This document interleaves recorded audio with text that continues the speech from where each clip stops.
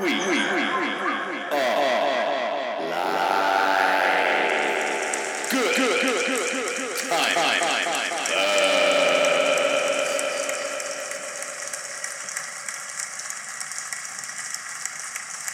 and gentlemen, you're good timing with the Good Timing Buds. I'm Austin. And I'm Kevin. Welcome to the show. It's our first episode from our first official episode from the Arizona house. We've been here about 3 weeks now. Internet going, so we can finally post things. Yeah, but, and it was a bit of a hiatus, so to speak, because of the move and among other things. But we finally were able to sit down and actually get some shit done. And Kevin and I have been going out to open mics almost every night, and Tuesday nights we don't do that. So Tuesday nights we write and we record. So night, you guys are fucking welcome. You guys are welcome. Squeezing you into our hectic schedules. So we are. So anyways, that's where we're at right now. However, we're also in a bit of a bad mood. I don't know if you all have been paying attention to the Oregon State Beavers. And it is football season again. That's true. So we are perpetually frustrated. Yeah. One of the happiest times of the year, and we're just perpetually frustrated. Always frustrated. The Beavers, 2 games in a row, lost. Now, go ahead. I was just a heartbreaking one, the second one. Well, that's what I was going to say. The first one, anything could have happened. Yeah. It was a bummer that we lost, but it's not super surprising. Oklahoma State was a good team. We should have beat Hawaii.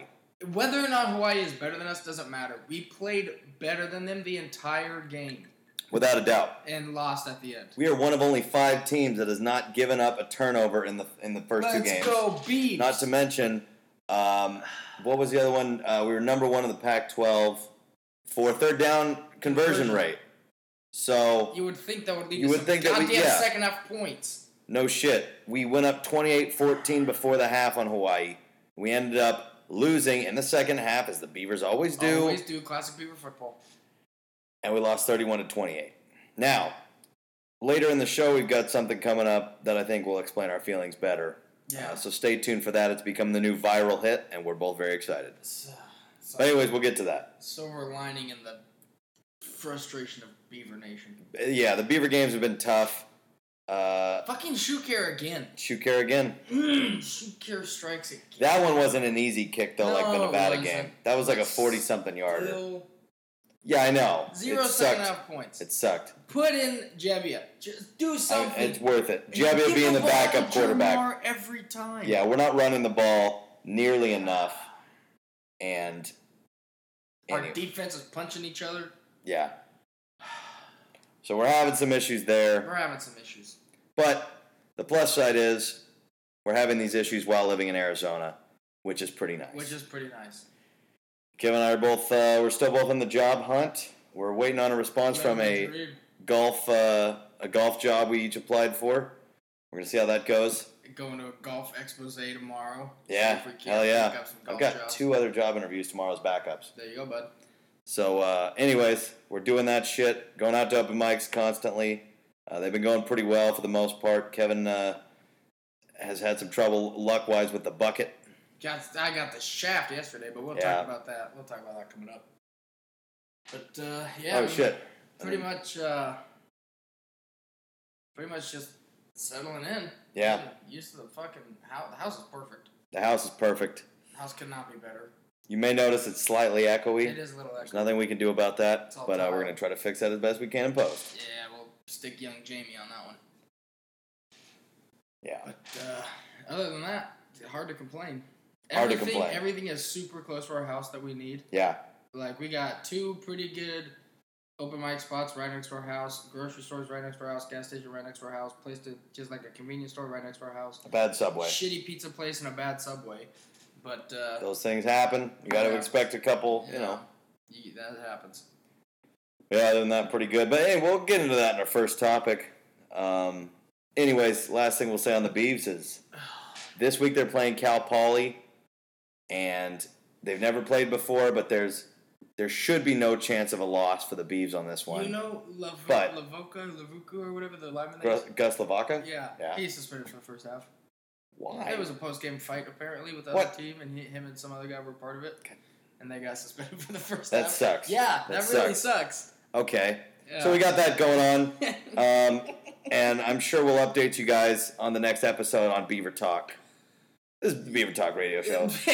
Go Beavs. Go Beavs. You're gonna get a lot of Beaver Talk because that's what we're clinging to from Oregon right now. Is we got the Beavs. We got the Beavs. And but we don't really have the Beavs. But we don't even really have the Beavs.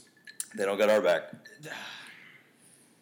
So, anyways, on that uplifting note, we'll keep you guys updated on how that goes. Coming up on the show, we are going to be expanding our talk about getting stuff going in Arizona. We're gonna hit some classics like some serendipitous moments. Talking about some book learning. We've all been trying to read books since we've been here, so we've been book learning. We're gonna talk about fate change, like after you just move here, that changes your entire course of your life. So we're gonna talk about that. The concept we're taking the butterfly effect, but changing it to a mass scale because this was a big move. Yeah. So. We're going to have our hit song, "The Beavers Let Me Down." Yeah. Coming up in the sketch. Yeah. I think it really encompasses a lot of our feelings. Beaver Nation is starting to get it. They're really starting to like this song. We're also gonna tell about our last trip report right before we left back in Detroit. We haven't discussed that with you guys yet. We went back to the Rock, ladies and gentlemen. We went back to the Rock, and it was as glorious as I remember. Oh boy! I had trouble leaving it, but we'll get to that when we get to that. Coming up is a word from our sponsors.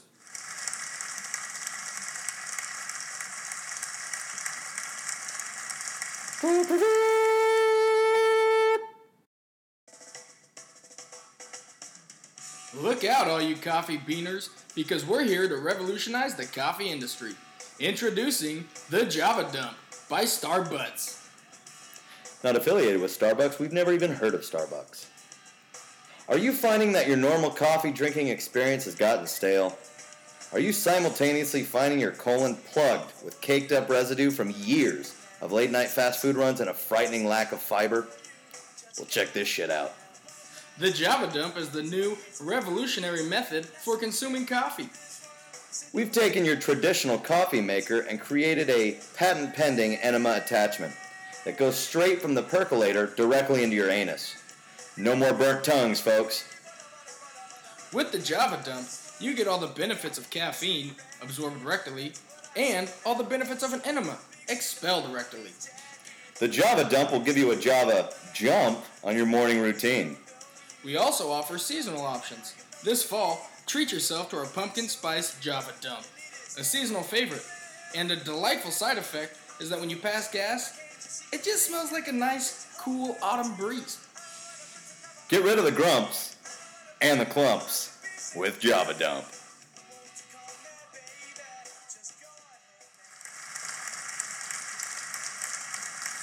Welcome back, ladies and gentlemen. We are talking about getting stuff going in AZ. The biggest thing, goal that I had was to get stage time, and that's honestly one of the things that I'm most happy about here. Yeah, it's we've gotten legit stage time multiple times a week. Every week we've been here. Every single week. It's September 10th today. You've been on stage 6 times since in September. And I've been on 4 times in September. Yeah, pretty and good. Last night I got fucking screwed out of. Yeah, you should have had 5, but it wasn't your fault. No, I get there and they got a bucket going. Everyone fucking here just does bucket shit where you just put your name in a bucket and then they draw you. I asked the guy, I was like, so how many people are you drawing and how long do we get? And he said, everyone's going to go up. We get 5 minutes, so we're going to be here all night. So I was like, all right, whatever. Last time that happened to me, I got drawn 3rd from last. So I was getting fucking just ready for that one again. So it just kept going, and you were over at the Yucca Tap Room, just doing an open mic over there, which is only 2.5 miles away. So we were close, but not together. So I was outside waiting, listening to all the comics who they had no light, they had no you're supposed to get 5 minutes. Some people went 9, some people went 11, and some of them weren't even telling jokes. They were just rambling on about stories that weren't funny. So it was just whatever. It got to midnight, and the people started cleaning the windows at the bar and stuff. And I was never a good sign. I was well, that's kind of weird. No one's inside, everyone's kind of cleaning up. And then all of a sudden, this guy goes up, and then the host comes out and goes, all right, that was the last comic of the evening. And it's what the fuck? Like, if you would have just told me that I wasn't going to get up, I would have been fine. I would have just left. Like, I would have been fine. Yeah. But I fucking waited there through 2.5 hours of just bullshit comics, not even telling jokes. Like, maybe 5 or 6 actual funny people. And then didn't even get to go on stage. Which, I mean, I get it. It's open mics. It happens. But it's just open like, mics. God damn. Yeah. And my open mic last night, I went back to the Yucca Tap Room. And it went way better than the first time I went to the Yucca Tap Room. Which is always good. Which is always good, because I'd only gone there twice. I just started going to this place now. And the very first night that I was there, which was last Monday, first of all, it was like they were doing like all this screamo shit when I got there. Everybody seemed nice, but you could tell that they all just kind of knew each other, and so you felt kind of like an outsider. And then to top that all off, I had to follow 2 legit hard rock bands. And you can't follow that, not with just an acoustic guitar. And so, anyways, I went up there, and then to make matters worse, my guitar wouldn't stay in tune. Now, I've played a lot of gigs over the years. That's never happened to me. Do people like tell stories of that happening? Like, is that a thing that happens? I mean, it definitely happens, but I would say it happens less with acoustic guitars. And I play it pretty aggressively, and it's still, I could play a 3-hour gig without hardly having to tune it. Yeah. And so, one string up here or there, but usually it's off just like a microtone. And in this case, it was both my E strings, my low E string and my high E string just wouldn't stay in tune. They kept just dropping down half a step, 3/4 of a step, a full step, and it just sounded like shit. And so I was just doing everything I could to hold it together, because even when I would tune my guitar at the beginning of the next song, it would just, as soon as I started playing, the whole thing would just fall apart again. And it's not even like they were new strings. Like, they were relatively new strings, but I'd played a couple 3-hour gigs in between that. Well, I guess maybe just 2, but in between that span of time. Yeah. And they were fine. Then I go to this one gig where my back's already against the wall and the thing won't stay fucking together. So. Well, and it was in tune after that. Yeah. Once I tuned it back up, once I got home, stayed in tune since then. But anyways, when I went back last night, everybody was super cool. Once I got done, everybody was super complimentary. They really enjoyed the fact they're originals. They thought they were somebody else's songs, which was always a good compliment. Were they playing original, like the rock band when you went the other time? The rock band was playing some originals, and most of the people there, I don't know, some played originals, and it's kind of 75-25 of covers to originals. Yeah. I only do originals so far at open mics, because it's like, if I only that's what a gig's for, is to do some covers. Yeah, but like, if I only get 3 songs, I'm going to show you what I got. Yeah. Yeah.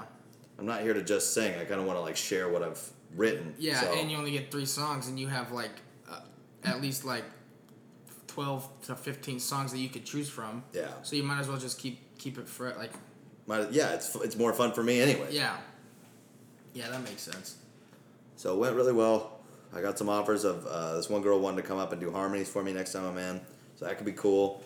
And I only got to catch part of her little set, but she had a hell of a voice. She was kind of awkward when I was talking to her. Like saying something and be like, that was a silly thing to say. It's like, don't worry. It's all good. You're good. You're good.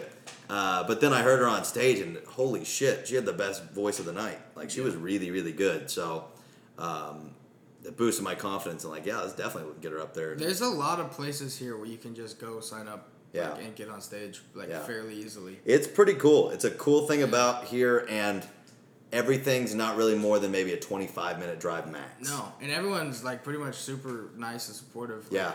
It feels a lot like an Oregon vibe out here, just in terms of everybody's pretty chill. Yeah. Everybody's pretty nice. I wouldn't say it's a small town vibe, but like the way that the city is spread out, everybody is just kind of cool to each other. Yeah. Everyone's fairly... You talk to people outside of bars, and they're all, for the most part, pretty nice. No one's from here. No one's from here. No one is from Arizona. They all moved here from the Midwest or from Oregon or something. It's like, Jesus. Yeah. Everyone you meet is like, oh, I know someone that lives in Oregon or something. It's like, Jesus Christ. The past 2 people I've interacted with over the last 24 hours, both were from Eugene. Yeah. It's like, Jesus, why is... I mean, I guess I know why, because we fucking moved here because Oregon sucks, but yeah. I like that. I didn't move here because Oregon sucks. No, but it's just, I get why people would move to some place like this. Yeah. Like, if you don't have anything holding you there and you want nice weather and like a chill place to live, Yeah. and like just like an easygoing lifestyle. That like Go to Louisiana. Arizona's full. Yeah. Take it easy now. Yeah, but that's the thing is like like we haven't got stuck in like traffic. No, or traffic anything. hasn't been an issue for us yet. There's road construction everywhere. Yeah. And it does not affect the flow of traffic. No. It's insane. You can always just pull out on the road. There's always a place to park, at Yeah. least so far. We haven't gone super metro inside of Phoenix, but That's true. The one nice thing about the bar that I went to last night, though, the Punchlines on the patio, which it was comedy outside, and there's a fucking main road that goes right by the bar. And so, like, when someone with a loud car would drive by, you literally couldn't hear the comedy. not super smart. So it wasn't the best setup, but all the waitresses and one of the comedians were fucking hot as shit. There were so many hot chicks there. It was insane. I haven't had that same experience at all the bars that I've been playing. Well, that's pretty much the only one. That's pretty much the only one that's had all hot bartenders. Well, I contacted the guy at Loco Patron to play a gig, and when I went in there to talk to him in person, that place was pretty good. So yeah, I mean. Anyways, we've only been here for 3 weeks. I'm sure our sort of span of where we're going will just continually branch out, and we're pretty excited about that. But the open mics, and I've played a couple gigs at this point that have been pretty great. And there's a lot of there's a couple places that do open mic music and comedy the same night. Nice. So we just go there and have a few drinks and chill until we go on stage, and then everyone just tells us how fucking great we are. You know? Yeah. And we just have a nice house to live in. It's easy to just jump right out onto the freeway. Dude, The only downside is from 3 to 8, you gotta turn your air conditioning down, so it gets pretty heated in here.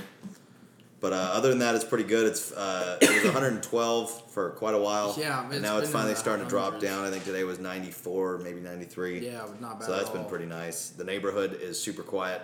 Yeah, I mean, every once in a while you see somebody walk by, but for the most part, it's just quiet. Yeah. I don't know how we got so lucky. I don't either, dude. Every time I tell anyone where we live, they're like, "Oh, how do you afford that place?" It's like, I don't know. It's only $1,600 for 3 guys. Like, it's not that much. It's not that much money. Like, we just fucking scored. Yeah. And the heat, as hot as it's been very manageable. We're not doing outside labor like in Oregon, but in terms of like going and getting your car's hot for a little while, but then the AC finally kicks on. Yeah. And you're fine. And everywhere you go inside is air conditioned. So golf gets a little hot, but what are you gonna do?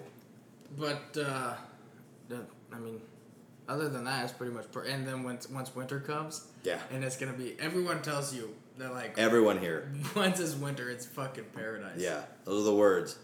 And if people who live here are saying that, you can pretty much take that to the bank. Yeah. Although a lot of them are transplants, so they're probably getting out of shitty weather. The guy I talked to last night at the open mic, he was from Chicago. Yeah. So, yeah. We have had a couple monsoons. We have had a couple monsoons, which have been interesting.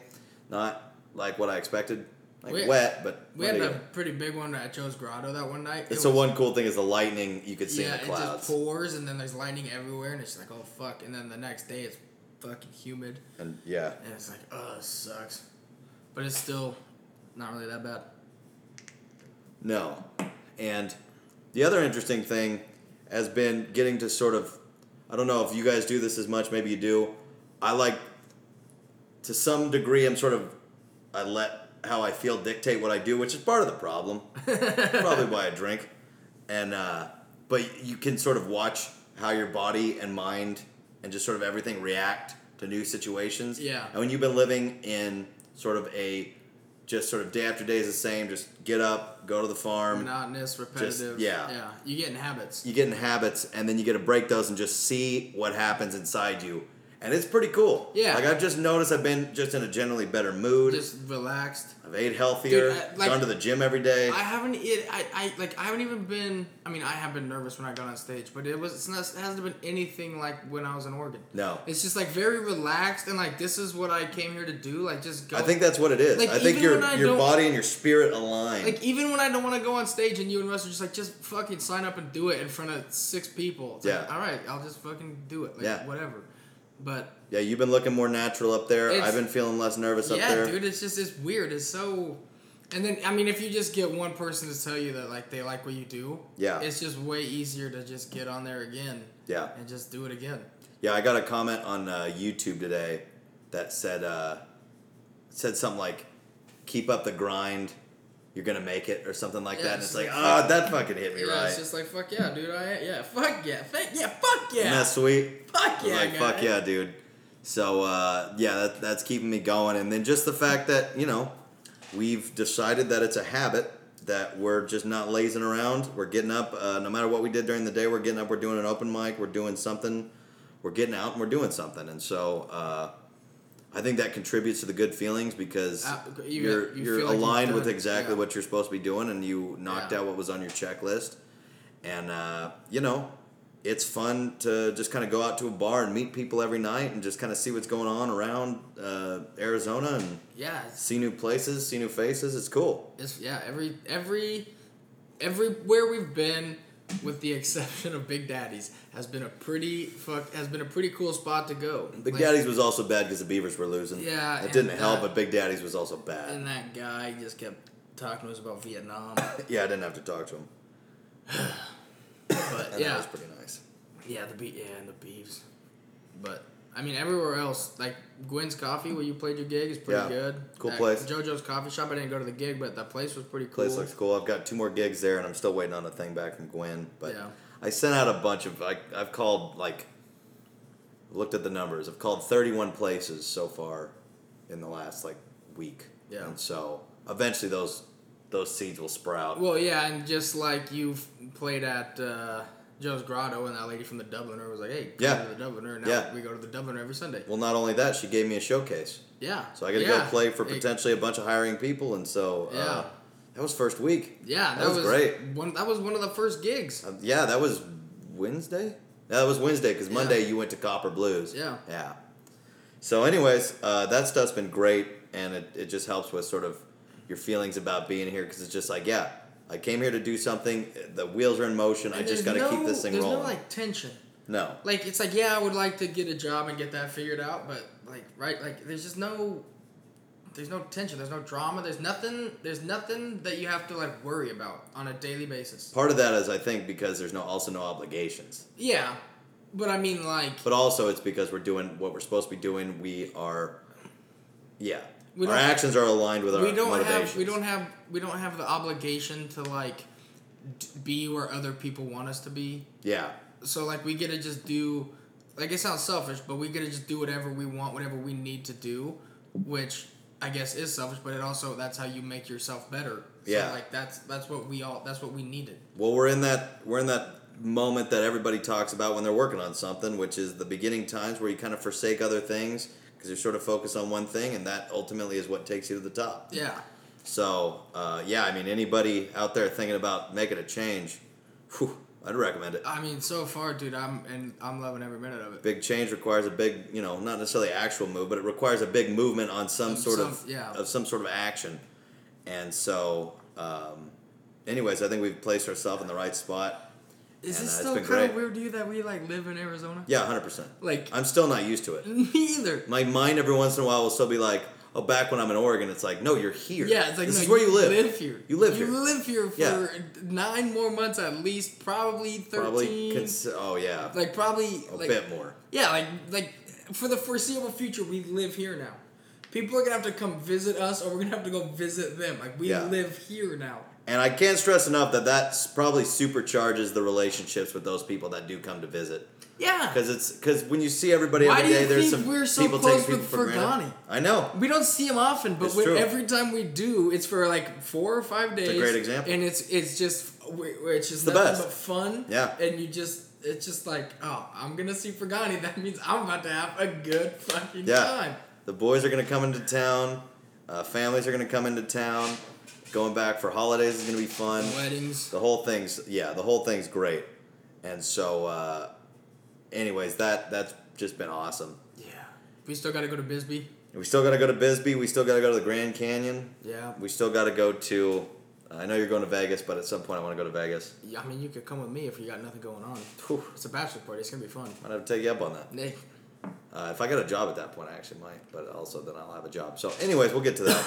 But, yeah, I don't know. We gotta go to San Diego. When you get a job, this is what I'm gonna do. When I get my job, I'm gonna tell them I have a bachelor party in September and a wedding in October. Smart. When's the bachelor party? In the 20s. Yeah. Okay. So it's coming up, but yeah. So, anyways, that's been great. And like, if I don't go for the whole bachelor party, I just go for like the weekend or like whatever. Like if work says you can have 2 days off, just go for 2 days. Yeah. But we'll cross that bridge when we get there. We'll crash that party when it starts. Absolutely. And then let's talk a little bit about the butterfly effect.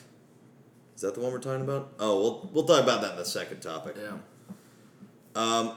And before we moved, we had a pretty great, goodbye. I don't think we really talked about it. Not much. I don't think we talked about it on the smoke sesh, but even if we did, fucking listen to it again. Our fucking party at the bypass, their best night ever from what I've heard. Yeah, their best night of doing business ever was that night. And everyone at that party was just fucking lit and having a good time. I was, earlier that day, so the night before, we went to Harrison's stepmom's beach house for our NFL fantasy draft. Got super high. Just partied. Dan was beer bitch. Dan was a great beer bitch, too. He was. Fucking took it in stride. Because he lost fantasy football last year, so for this year's draft party, he had to pump everybody's beer out of the keg, and then he had to jump naked into the ocean. Oh, that was the fucking funniest thing. So we get down to the beach. It's pretty much it's not a private beach, but it's all houses, and it was late at night. It was like midnight. And so we just go out there. It's loud because there's waves crashing, so you're good. Aaron brings his big boom box, and he sets it down in the sand, and we're like, Dan, it's time. You got a skinny dip in the ocean. You got. I don't know who chose to play the final countdown. No, I think it was Aaron. But it was fucking perfect. They put on the final countdown.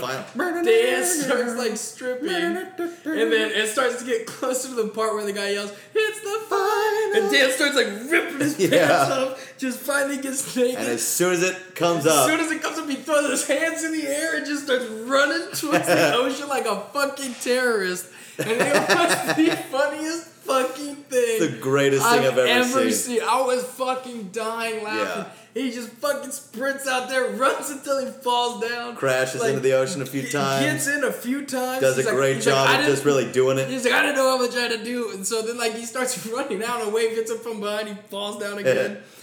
So he finally runs all the way back up, starts drying off. And off in the distance, you see two shadowy figures, just walking towards us. His dick's just hanging out. Yeah, we're like, Dan, he can't hear us because the music and the waves. So he's just drying off. Then they get right fucking there, and he sees him, and he's wraps up real quick. And you know that these people around 11:30 midnight had to be just on a romantic stroll or something out by the beach in the moonlight because it was a full moon. It was beautiful. And there was 10 of us. There was 10 of us. We're gathered around a naked guy who's dripping wet while the final countdown is just blaring out over the ocean. You know these people just had to be like, what the fuck is going on here? Gang initiation, bitch. Yeah. So, anyways, that was great. We draft. Great draft. And then the next day we come back. We're getting ready for our party. But first, everybody from our fraternity has hit up Russ and told him that they're coming to his house tonight because they want to be there for the going away party. So all of a sudden, Russ has to go out and buy burgers and dogs. Dude, for a lot of people. For a lot of people. And so we go to this party. The pre-party party. And it's great. We're playing drinking games, Snappa, fucking pea shoes, fucking beer pong. We're playing everything. Russ and I never lost, for the record. Ever. It was awesome. Anything. It was so frustrating. Because most of us had to play with Devin. Also true. And you guys don't know Devin, but no one is going to win at anything with Devin. No. Fuck you, Devin. And it was, anyways, that was a great party, but then I had to go and start getting ready for my gig. And anyways, I had some weird thoughts running through my head as I was getting ready for work. Because, I was playing 2 hours. And it's this is my last gig in Oregon for a while. I don't want to disappoint anybody. I've been partying all weekend. I don't know how strong my voice is going to be. B, this is my going away party. After this, I don't have any more gigs, and these people aren't going to see me for a long time. Yeah. So, all this feelings was coming up. I was getting, serious anxiety before that show. I went home. I just, listened to some Doug Stanhope, tried to get in the zone. Took a couple shots. And then I went to the bypass, got everything in the spot, and then and then before I even got there, people were there. Oh, dude, it was already a ton of people there. And then I get on stage, I start playing. The gig goes fantastic. Everybody was super cool. Everybody was there. The tips were good. Sold a couple CDs, and then at the very end, because I'll do covers, but they're not always like top 40 covers. Yeah. They're covers that I enjoy, and either people know them or they just go, hey, this is a good song, and they just sort of have fun. But then at the end, I played some songs. I played Wagon Wheel and I played Desperado, as I always do to close out the show. And everybody gathered around and just started singing along. It was so sweet. It was, goddamn, it was badass. Yeah. And that was a fun way to sort of finish out my last gig. And then I got off stage and I wanted to party, but then as the two leaving people, you couldn't walk anywhere without everyone talking to you, trying to buy you. Which was super appreciated. Yeah. But also you couldn't even go to the bar to refill your drink, because you finish a nice conversation, wouldn't cut it short, you give everybody, the respect, you're talking to them, they came to your show. You give them their 5 minutes or But whatever. then you go to walk towards the bar and all of a sudden somebody else steps in. Hey, I haven't seen you in 20 years. It's well, I need a fucking beer. Yeah. But it was obviously that's sort of a joke. It was dude, it was so completely fun. Appreciated. It was a total blast and just a kick-ass way to go out. That was so fun. And then the next day we just fucking pretty much packed up and left. Like, it's just like... The next couple days, it was straight packing for me. Straight packing and leaving. Yeah. And then... We had one last night at Russ's where we all got together, watched a few shooting stars, had some cigars. Yeah. Had some cigars, drank a little bit, smoked a little bit of weed, and just put on some classic tunes and just hung out as friends and, had a bonfire. You can't beat those nights. It's like a classic river night. That's what we do. That's what we do. That's how we all became friends. That's how we're going to end this friendship. And so to speak. But anyways, that was badass too. And then next thing we know, we're packing up to leave. Then we're at fucking Russ's parents' house. Yeah. Then we're fucking in Arizona. Getting on the road, it's a move to get on the road, because once you're on the road, you can't. Oh, I forgot my tape player. Yeah, no, it's just like, once you're on the road, the kids will get that reference. Once you're on the road, it's like, well, fucking 9 hours of this. Everything in either this Jeep or this truck is everything I have. Yeah. And that's it. I have no obligations when I get there. I don't know anybody, and I'm crafting a whole new thing once I get there. And it's been interesting so far, and it's been, I find, extremely rewarding. Yeah, no, it's been awesome so far.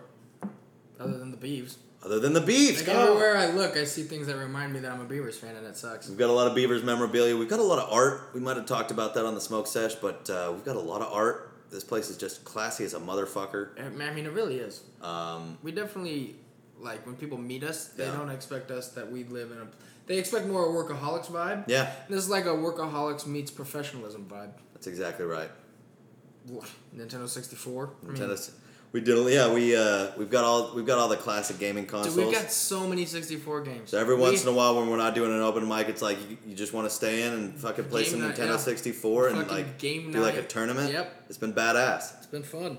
And I think more people should just do that, even if they're at home. Just like one of these nights, instead of going to the bar, just fuck off and create a point system by which you can judge your video game tournaments. And not like Call of Duty or board game. Yeah. And not like Call of Duty shit. I'm talking old school N64. Mario Kart, Tony Hawk. Mario Party. Blitz. If we had Super Smash, we'd be playing that. We got 3 players and we're doing Blitz. You might be thinking out there, Blitz, you can't play 3 players on Blitz. Oh, double elimination, bud. You got to get creative with it. You got to make it happen. And wrestling, we played that fucking wrestling game? We played the wrestling game, which the second one was much better than the first. Yeah, the first one was impossible. Even though I lost first on the second one. Yeah. Anyways, that's been great.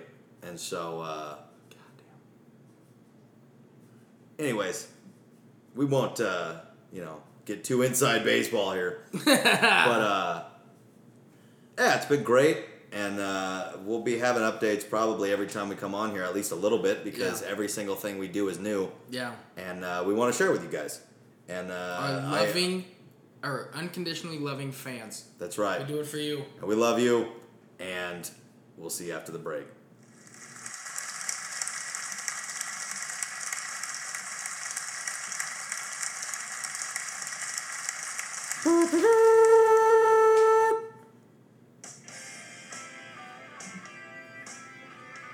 Do you live in Arizona and are tired of thieves, homeless people, and midgets constantly trying to break into your house?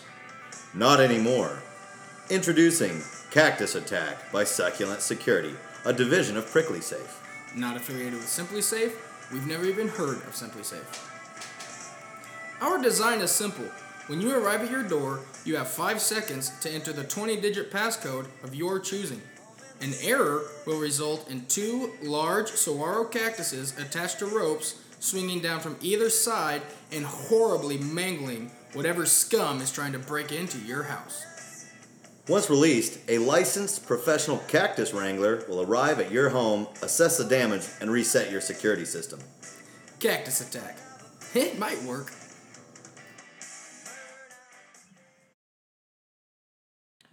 Ladies and gentlemen, Austin B. Sweeney.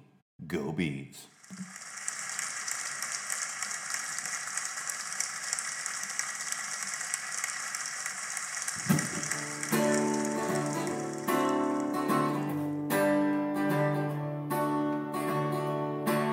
I was having myself a pretty good day and the Beavers played tonight.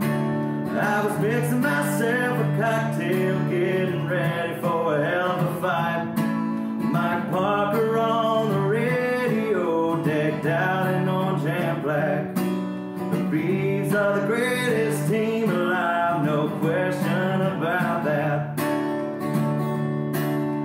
Well, I have been a Beaver since the day that I was born. My heart is in Corvallis, and I bleed black and orange. We're the best fans in the country, we cheer to hold OSU. The day we win the Natty, I don't know what the hell I'll do.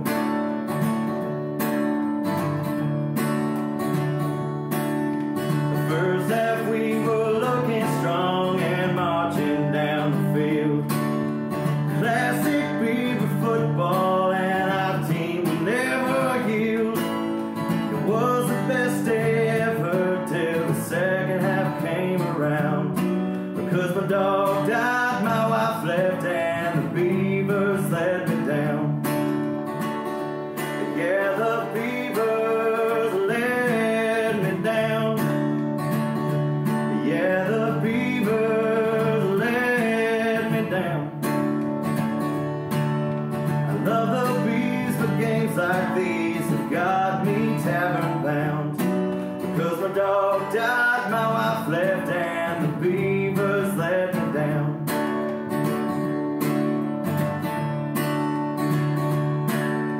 Our campus is the greatest, and our fan the number one. The Pac-12 ought to thank us for all the things we've done. The NFL should thank us too, because it's full of Beavs. They come in and start to win right as they have to leave. Yeah, the Beavers let me down. Yeah, the Beavers let me down. I love the Beavs, but games like these have got me tavern bound. Because my dog died, my wife left, and the Beavers let me down. Yeah, my dog died, my wife left, and the Beavers let me down. I have no fear we'll have a winning year when baseball comes around.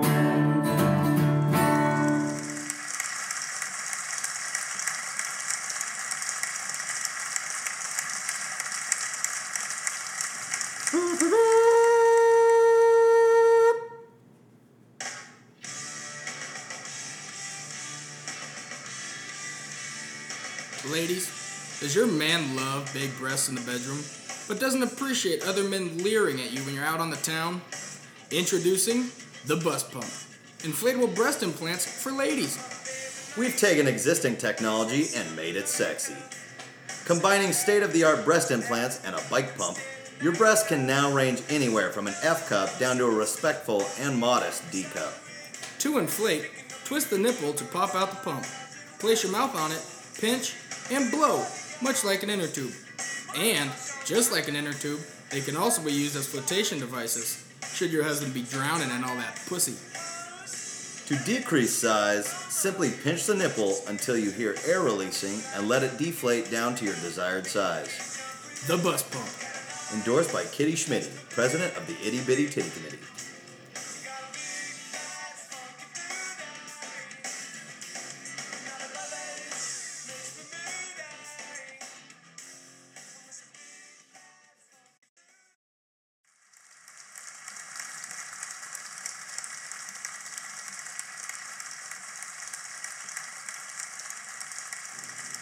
Welcome back, ladies and gentlemen. You're still Good Time with the Good Time and Buds. We're now going to talk about some just kind of random things, but one of them is going to be serendipitous moments. Now, these are things that have come up as we've been talking in the 3 weeks we've been here. Yeah, but some of them have just been fucking weird. Like when we first moved in here, the guy across the goddamn street, the guy that lives the house directly across the street from us. Yep. Lived in Oregon, then moved to California, and went to the same goddamn all-boys Catholic private high school as Russ. Yeah. And he works in the same industry that Russ did. And he just happens to have talked to Russ, because Russ was the one outside. Yeah. And it's just like... It's insane. And he's into a job that is basically what Russ was doing back in Oregon. Yeah, like literally Russ could work for that guy no problem because it's basically exactly what he was just doing. Yeah. So, that happened. I already mentioned the woman on the phone. Woman, right? Yeah. Oh, she was definitely black. Yeah. You could tell by her voice. Yeah. But she was born in July. I'm born in July. We commented on that. And then she goes, I got a younger brother who's 2 years younger than me, but we were born on the same day, July 9th. And I said, you've got to be shitting me. I have a younger sister who was born on the same day as me, July 1st. Yeah. And so we had that going on. And, I mean, there's just countless examples. Everybody's got examples of that in their life. Yeah. I don't know what that proves to me. But to me, that proves something. Yeah. I haven't been able to quantify what it is. No. But it's just like... Because statistically, that should happen sometimes, but the amount of times it happens is the scary part. It's like... Because it happens all the time. It's just like... To me, it's just like a universal truth that like... Like, I was out one time, and me and my mom were out, and we ran into a family that lived in Jordan Valley for like the 2 years that we lived there. Yeah. And they moved to McMinnville. And we just, like, ran into him at the grocery store one time. It's like, what? How? How does that happen? Jordan Valley has, like, maybe 700 people. Yeah. My graduating class would have had 6 people. It's a lot. And they moved to the basically same place we did. Yeah. And we didn't move there first, so... No. And again, everybody's got experiences like that where they go, there's no way... this should have ever happened in the world, that this lines up like this. Yeah. But it does, and it happens a lot, and it happens to a lot of people. It happens to everyone, what seems like a lot of the time, which tells me that it's got to be more than just numbers flying through the air and making coincidences happen by, like, chance. What about the fucking fact that Fergani and Patty are Holy cousins? Shit. Have we even mentioned that? I don't know. We might have. I'm sure we have, because it blows my mind. Yeah. But it blows my mind every time. Fergani and Patty are cousins. Now, keep this in mind. Fergani first came to Corvallis, where I first met him. He was buddies with Russ. Now, I met Russ when he was roommates with Tyler. And then he and I moved into the fraternity. We were in the fraternity for years before Fergani came around when we lived in Place to Be. And then we hung out with Fergani. Fergani became one of our best friends. Then we started going down there once every year. Yeah. And then he would come up to Oregon once in a while. And so that's happening. And then all of a sudden we go, let's go to a Seahawk 49er game. Yeah. And guess who we know who's also a good friend and a big fan of the Seahawks? A fraternity brother, Patty. Fratty Patty. So we take Patty with us to go see Fergani. Nothing happens during that weekend other than the story of what happened during that weekend. But nothing happens between Patty and Fergani. Except the gay sex. Except the gay sex. Ooh. Oh. But other than that. That goes without saying. But other than that, nothing happens. And then all of a sudden, a couple months later, yeah, they're like showing pictures. Yeah. Or Patty's parents went to visit their cousins or something in San Francisco. They were showing pictures of the guys. They were showing pictures, and like they showed the pictures of us with the brown bags. You can find it on our Instagram. Outside the stadium, and they were like, "Wait, that's your son?" They were like, "Yeah." And they're like, "That's our son." Yeah. It's like, what? What? Out of fucking nowhere. Out of nowhere. Patty. Regular Patty. Regular Patrick. Came out of nowhere in terms of he just became our buddy through the frat. We didn't know him previously. Fergani, none of us except for Russ knew previously. And then through a strange swirl of events, ended up with Patty coming to San Francisco with us. To visit his cousin. To visit his cousin without knowing it. How do these things happen? It boggles the mind. That one really blows my mind. That one's crazy. Because that one's legit of crazy. all the fucking people that live everywhere in the world. Yeah. San Francisco's a big place. And I mean, like, they're both Irish Catholic or something. I don't know if they're Catholic, but they both track their Let's just say yes, because all Irish are Catholic. Yeah, they're all Irish. They're an Irish drunk Catholics. And so they keep a pretty healthy lineage of their family. And, like, they're, like, fifth cousins. Yeah. So they're just kind of outside the range of where they would meet at, like, family events and stuff. Like, like family reunions. But their parents know each other. Like, their parents are cousins. So, like, they know each other pretty well. And it's just, like, what are the fucking... How does that happen, ladies and gentlemen? I ask you. How? And if you've got theories, hit us up on Twitter. Hit us up on Twitter. At Good Time and Buds. Yeah, tell us how that shit happens. Is it string theory? Is that what string theory is? It's probably string theory, yeah. I never quite grasped string theory. No, but I think that's exactly what string theory is. There you go, Albert. Yeah, so serendipitous moments. They can't be explained. They'll probably never be explained, but there's some explaining to do. There is some explaining to do, and someone's got to do it. Yeah. Someone's doing the raping. Somebody's doing the raping. So, anyways, let that one marinate. We've also been doing some book learning. Book learning is good learning. I personally find, like, I enjoy reading. I haven't always, but I've enjoyed reading in, like, the last 5 years. And it's enjoyable, but I really enjoy reading when, like, people are watching TV. Yeah. I like reading a book where I can be immersed in it, but I've got, like, just people just hanging out around me. I can get a lot of reading done that way. I read The Legend of Bagger Vance. I read that Tribe book by Sebastian, what's his name? Maybe it's Sebastian. Sebastian Telfair. Let's say, Blazer. Yeah. And now I'm rereading the book Wild by Cheryl Strayed, which is a book I would highly recommend, especially if you're in the middle of changing your life, because it's a fantastic book and movie as well. This is just like a good environment for, like, because I mean we don't have cable, so like we watch Netflix and stuff sometimes, but you can only do so much of that. Well, and they're like, we'll put on American Dad, which we've all seen 1,000 times.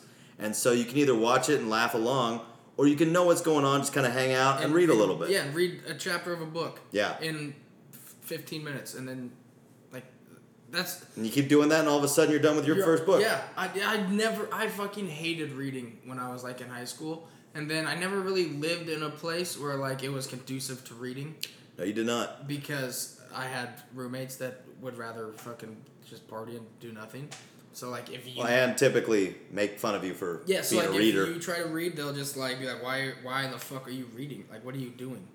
I don't know, to entertain myself and maybe learn a thing. The most I ever read in Dayton was when I lived with AJ and Hayden.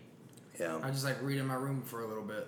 And they would come in and, like, make fun of me, but it's like, yeah, whatever, I don't want to... I'm just doing this. Be gone, you. But, yeah, get the fuck out of here. But other than that, dude, like, reading...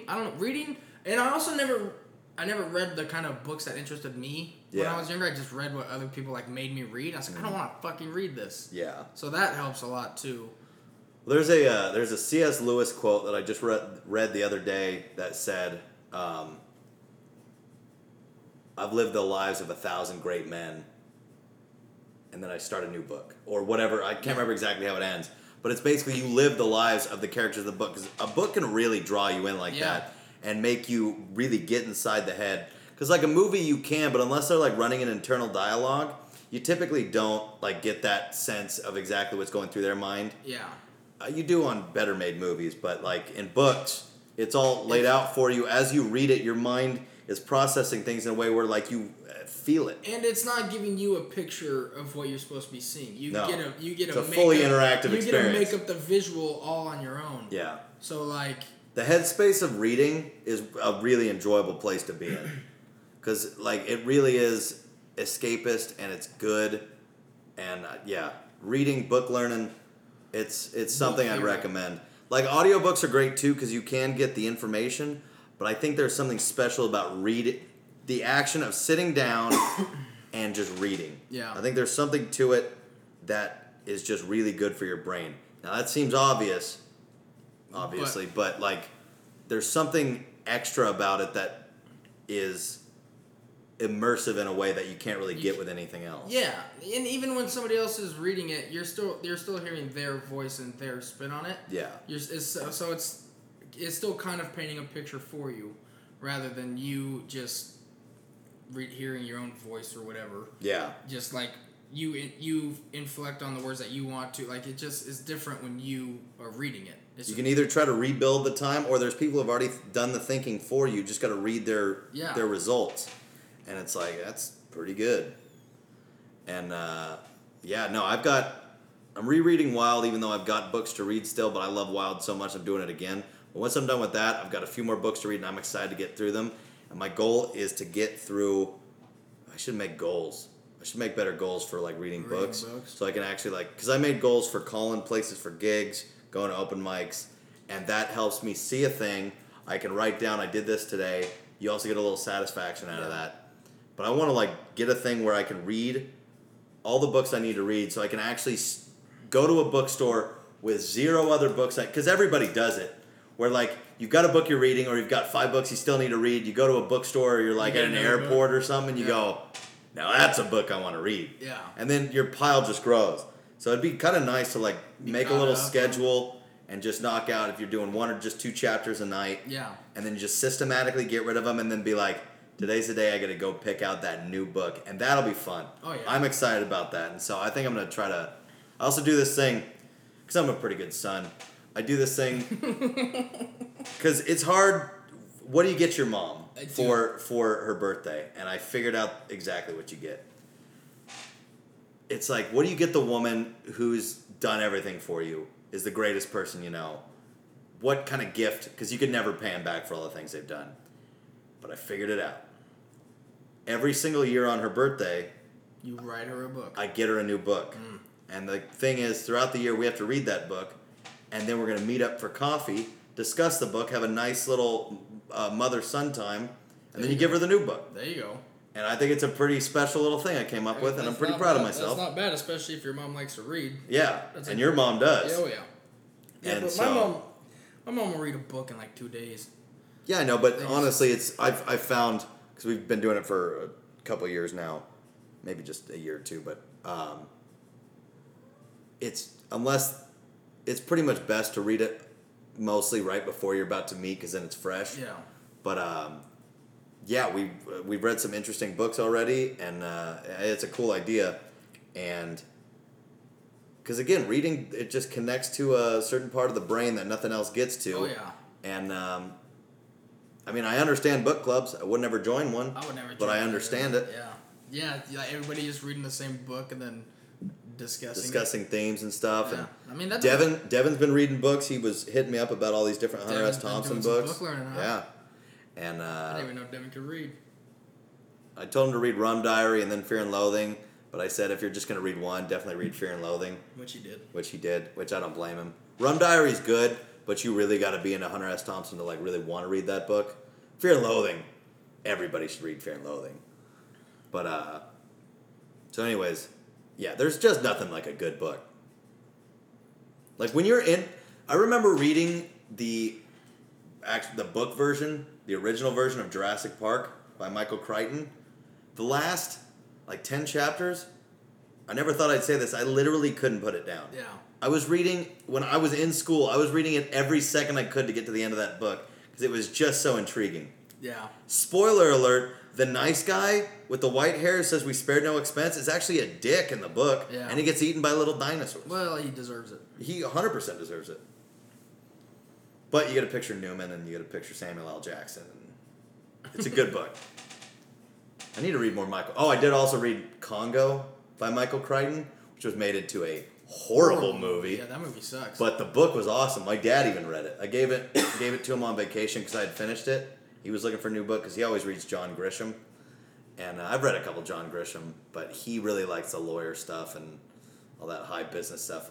Not too surprisingly. Yeah, shocker. But I gave him Congo, and he's been reading that for a little while now. Like, he got pretty immersed in that too. Michael Crichton's a good writer. And that's the other cool thing, is like, you read enough books, you start to discover like writers that you really enjoy. Like, yeah. It's like, I really like the style. I like what his view and how it evokes something out of me. And you just don't get that with other things. Books are cool in that way. I mean, like people like directors and stuff, but yeah, and musicians. And yeah, Sturgill's got a new album coming out September 27th.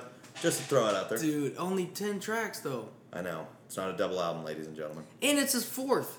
So he might only have one left. I'm hoping that's not true, though. I'm hoping to... I don't think when he was doing that first interview with Joe Rogan, did he think that he was coming out with an anime film and an accompanying CD. And... I'm going to guess that's true. Also, having 3 babies now? One's a kid at this point. Yeah. But he does have 3 kids. Yeah, like... People didn't see that coming either. No. So, here's hoping to years and years of Sturgill. Wait, so is this CD... Not like, I mean, it is. No, it's a legit CD, but it also has the anime song on it. Both of them. Both of them. The Dead Don't. Does it have the Dead Yeah, Don't Die? It doesn't have the Dead Don't Die. Okay. But it's got Sing Along, which I think is a great song. Yeah. I really enjoyed it, and but it just sounds like each of those songs corresponds with certain scenes in the anime movie. And I'm not an anime guy, but Sturgill's involved. I'm gonna watch it. Yeah, obviously. September 27th, ladies and gentlemen. So keep your eyes out for that. Sturgill reads books. That's what made him do Meta Modern Sounds and Country Music, which was his breakthrough album, because he was reading like The God Particle, and he was reading just a bunch of these trippy out there, just Tibetan Book of the Dead, probably the Psychedelic Experience, the one that Richard Alpert and Timothy Leary did, as like a tripping guide to the Tibetan Book of the Dead to guide you through the stages of the bardas and shit. Yeah, I like how he was talking to his friend whose dad was dying or whatever, and he was like, some people don't believe that. You really die, you just kind of go on to this other place. Yeah. This guy was like, you sound like you're talking about DMT. He's like, what's that? He's like, you've never heard of DMT? He's like, nope. But he knew basically about it just from reading those books. Those not theory, those, it's not theory books. It's an academic book. Yeah, but it's like spiritual or like... ethereal. I don't know. I can't think of the word, but like that he was reading psychedelic, trippy, like books about the afterlife and just like weird shit that only fucking Sturgill would read. Yeah. And then he came out with Meta Modern Sounds and Country Music. So books can do a lot, ladies and gentlemen, and so can Sturgill. Sturgill can do it all. Sturgill can do it all. Fuck. Although he's gotten into acting more than I think. He said it was his midlife crisis, though, and with this new album, he's going to go back on tour. He's going to get out of that, I think. I hope so. I hope so, too, because I don't really watch shows. Not to criticize him. No, I mean, do what you want. Sturgill's Sturgill. I love Sturgill, but... like, he was in 5 episodes of the show $1, and I don't think I'm going to watch it. Probably not. I would if it was right in front of me, because I'd want to see Sturgill. But, seek it out. But I'd rather have him making music, and I don't give a shit what kind of music it is, because if Sturgill makes it, it's going to be good. It's going to be good.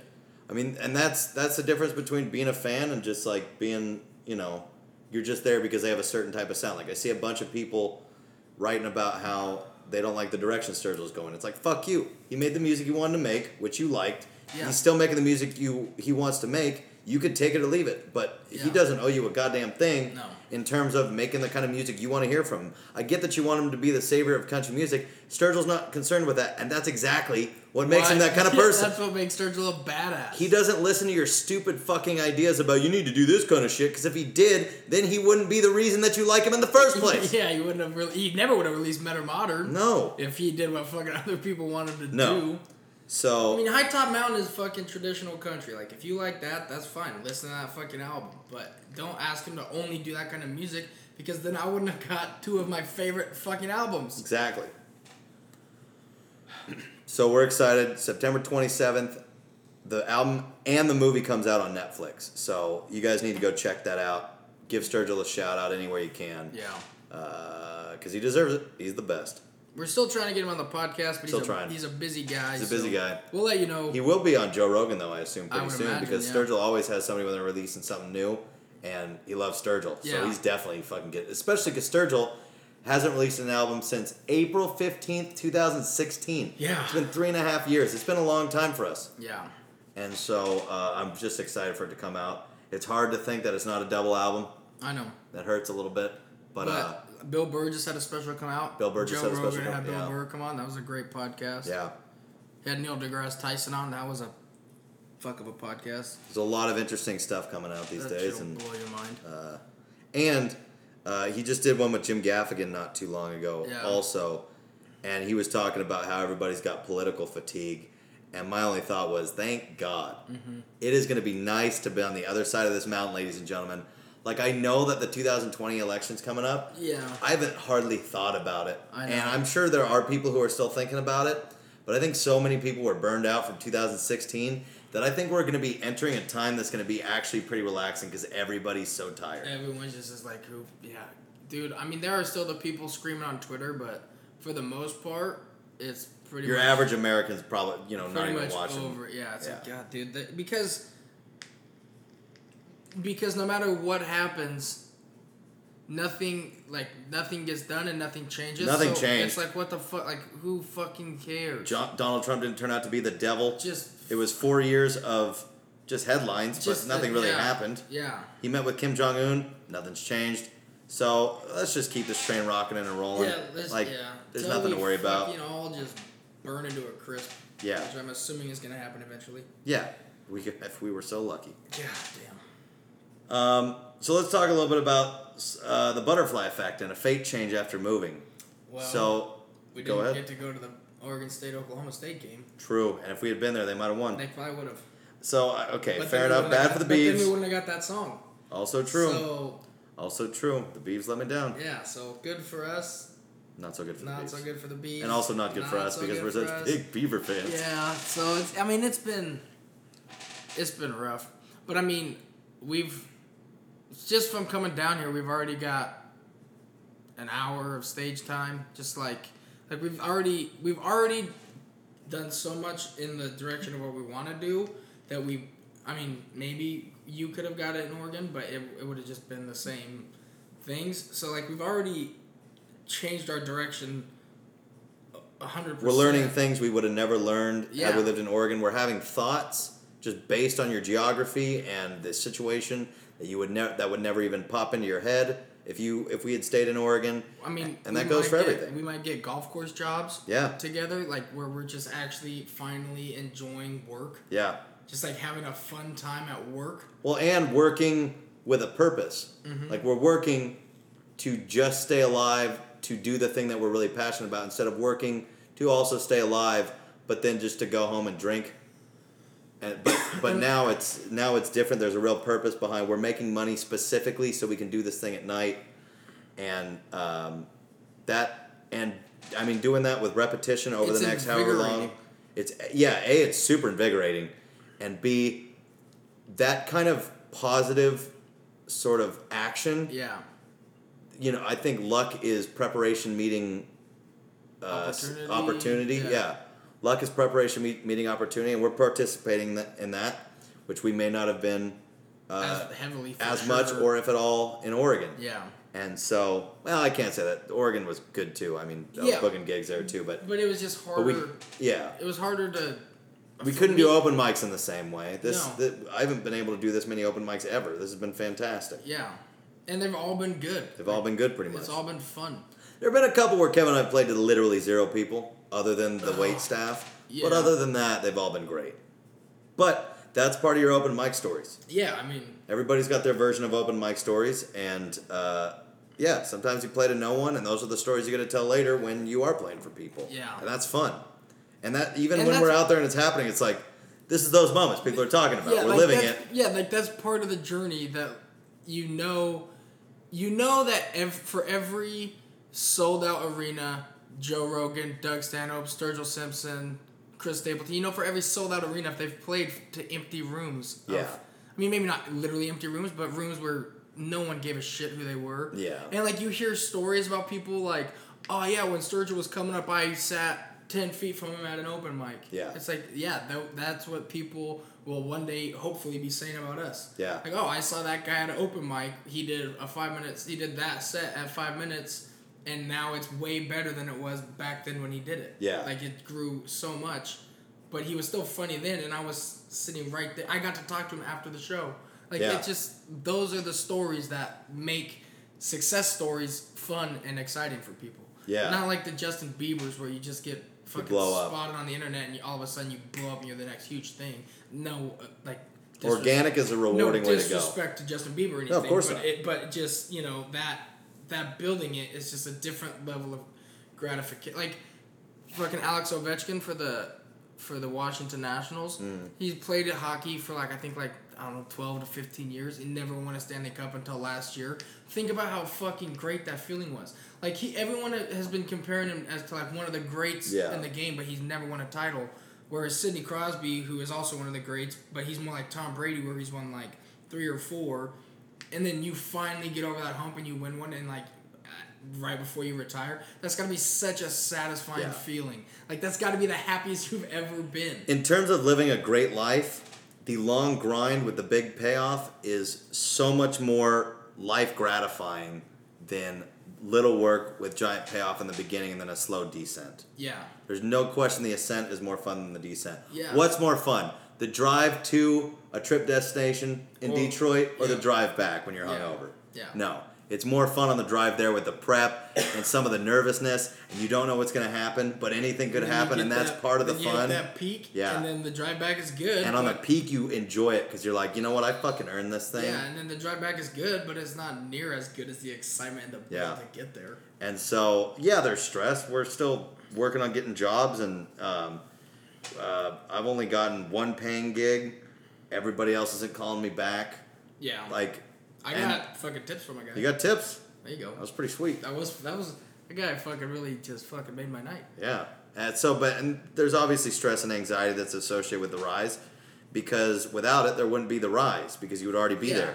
So, and everybody who is super famous, Joe Rogan, Bill Burr, they all look back on the days where they were grinding and they go, I'm super happy right now. Dude, but there was nothing like those times. Yeah, they always talk about when they were open micers with no money, how they didn't even realize that they were setting themselves up to live the dream while also living the dream. They were always focused on the end goal, but they realized... It's you're in it right now. Yeah, but they realize now that they were in it then. Yeah. And we're in it now. And so you kind of try to sit back and take it in, but there's no way you're really gonna until you get to that point and look back fuck yeah, I was in it then. Sheryl Crow's got a new album out, also, heads up. Looking old. Let's take it easy. She's still Cheryl. I mean, she's still hot as fuck. She's old. She's old. Old hot. But she has a song on there that she does with Joe Walsh. It's an album full of duets with super famous people, and one of them's a duet with Joe Walsh, and it's Still the Good Old Days, and which I think is just the best concept. It's fuck that, looking back, those were the good old days. Pour yourself a fucking drink. You're still in the good old days, and fucking enjoy them. Is it new songs that are duets? Or they're new songs. Okay, so it's not like what Brooks and Dunn did? No. Okay. No. These are all new songs, except for one that she did with... Johnny Cash did a re-recorded version of a song from her second album, her self-titled second album, called Redemption Day, which is a great song on Cheryl's album back from 96. But when Johnny Cash was doing those... I hurt what were those? American something. American Pickers. But he had a bunch of them. It was where he did God's Gonna Cut You Down. Yeah. He did his version of Soundgarden's Rusty Cage, but he also did a cover of Sheryl Crow's Redemption Day. And anyways, they figured out a way to rework the song so that it sounds like to where it sounds like they're doing a duet together, and it works pretty well. I personally like the original Cheryl version better, just because I just don't quite like what they did, but it was still good. But anyways, yeah, the rest of the album's new songs. She's got Stevie Nicks on there. Nice. She's got Maren Morris. She's got Joe Walsh. She's got Johnny Cash. She's got a bunch. The point is, it's a great album. And so, but one of her songs was Still the Good Old Days. And that's the thing that we got to remember when we're doing this. And currently, I feel that. Like, I'm aware of it. I had some serious rough times when I was living in Nashville. I still look back and like, God, that was a good time. Yeah. Even though it was pretty rough a lot of the time. Yeah. But it was still like, man, that was living some life right there. That was still, I fucking did. I moved there by myself. Yeah. I fucking did it. Like, it was, yeah, like, it's hard to move here. Yeah. But when you just, like, sit back and think, like, if I didn't move here, I would still just be doing that. Yeah. It just makes it all worth it. I've been reading this other book, a little more book learning, called High Performance Habits. And one of the things he really stressed, and I know a lot of people stress this, but I really took it to heart, just probably because of the circumstance within the prison that I was reading it. But it was talking about how, like, one thing, because he's pretty much interviewed and studied top performers more than pretty much anybody else. And he says the one thing they all have in common is an immense amount of gratitude. I've been practicing being a little more gratitudinal. Yeah. And I think it works a little. It's working for sure, but I think the continued practice of it really will manifest a general gratitude, which most definitely raises your sort of life satisfaction. Yeah. And just being thankful for having a good family, good friends, a good opportunity. Something that you're passionate about. Yeah. Like just something to strive for. And so, and... Being white. I mean, all those things. So, and imagine all those things, wrap it up and toss it into the butterfly effect blender. So that's going to manifest for the rest of our lives in ways we can't imagine. And that goes for everybody. No matter what you're doing, do it the best you can, because there's this Richard Rohr quote where he says, how you do anything is how you do everything. Yeah. So one of the things I've also been practicing here is just like, can I do everything the best way I could possibly do it?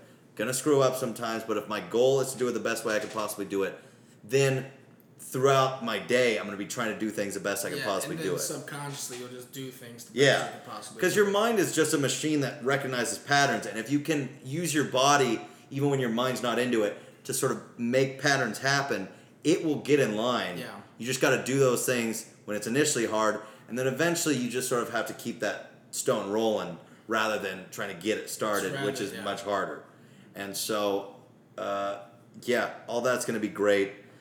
Who knows the situation in which we'll be back in Oregon? Could be years from now. We're not putting any sort of time stamp on it. No.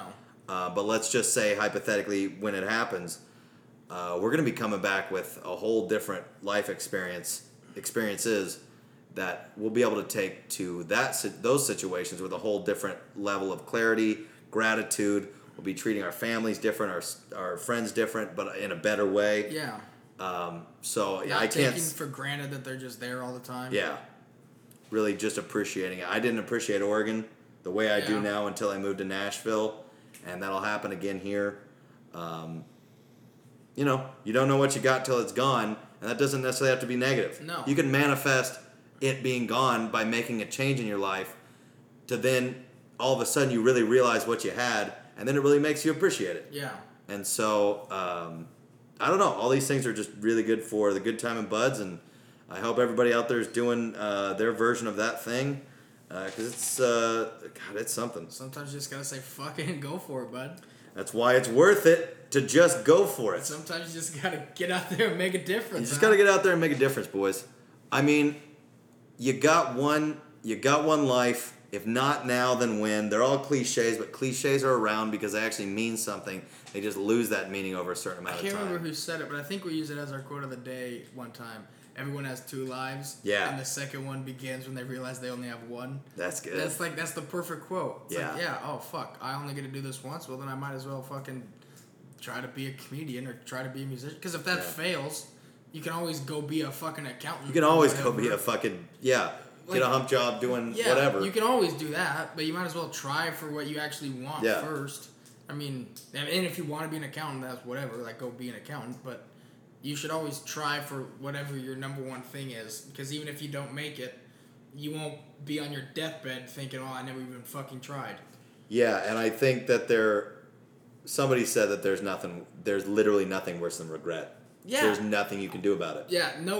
Nobody looks back on their deathbed and is mad at what they did. They always are mad at what they didn't do or what they didn't try. Yeah. Because, like, even your worst mistake is just a mistake that you made. Yeah. But your biggest regrets are what you don't even try to do, what you're afraid to do or what you're afraid of. It's like, why was I afraid of that? I'm fucking here now anyways. Yeah. Like, if I had done that, that would have been a drop in the bucket as of this moment. But if I had done it, who knows where my life could have gone. I could have lived 10 more years. Yeah. Or whatever the situation is. Yeah, or just lived or lived a more fulfilled 50 years or whatever, whatever it is.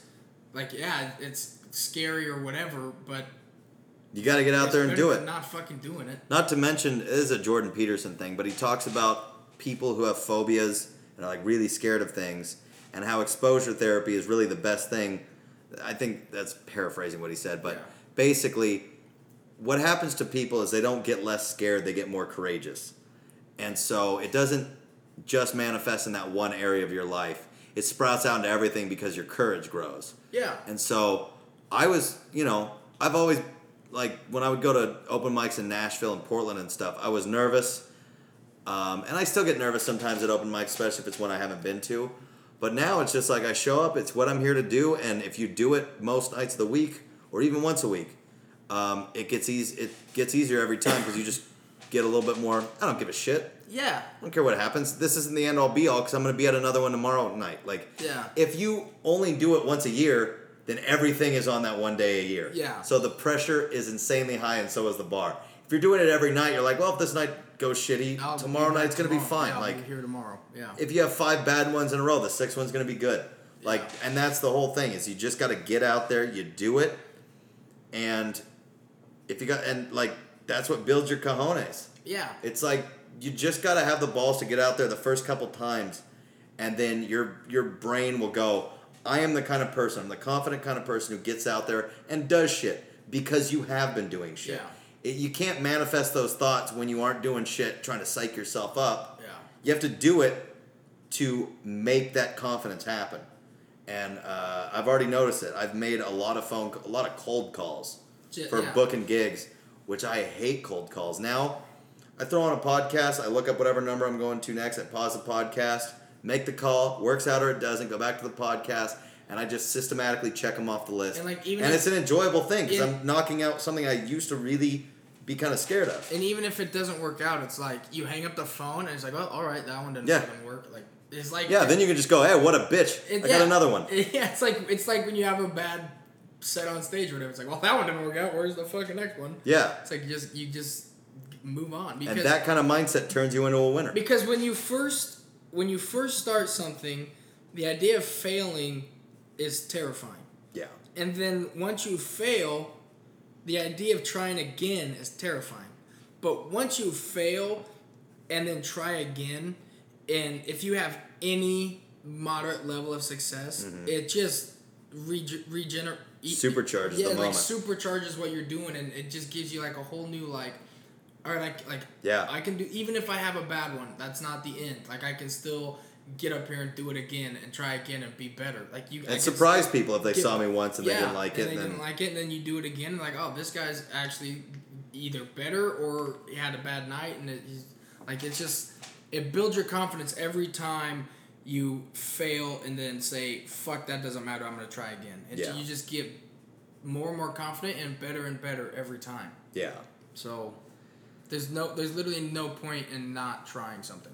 No regrets. No regrets. Because that's how you want to live your life, is no regrets, because you can't get those opportunities back. You got one shot. You got to go for it. And on top of everything else, let's say you succeed, let's say you fail, but there's nothing more satisfying than saying, I had the balls to go for it. Yeah.